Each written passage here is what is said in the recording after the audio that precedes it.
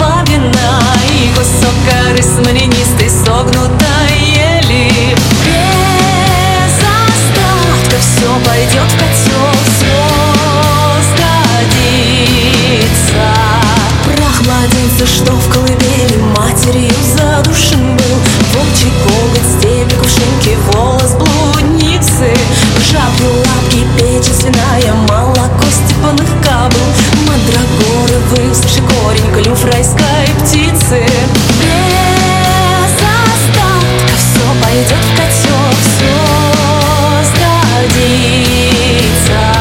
Пламя, вздымайся ввысь, дым к небесам взлетай, жарче гори костер, варево закипай.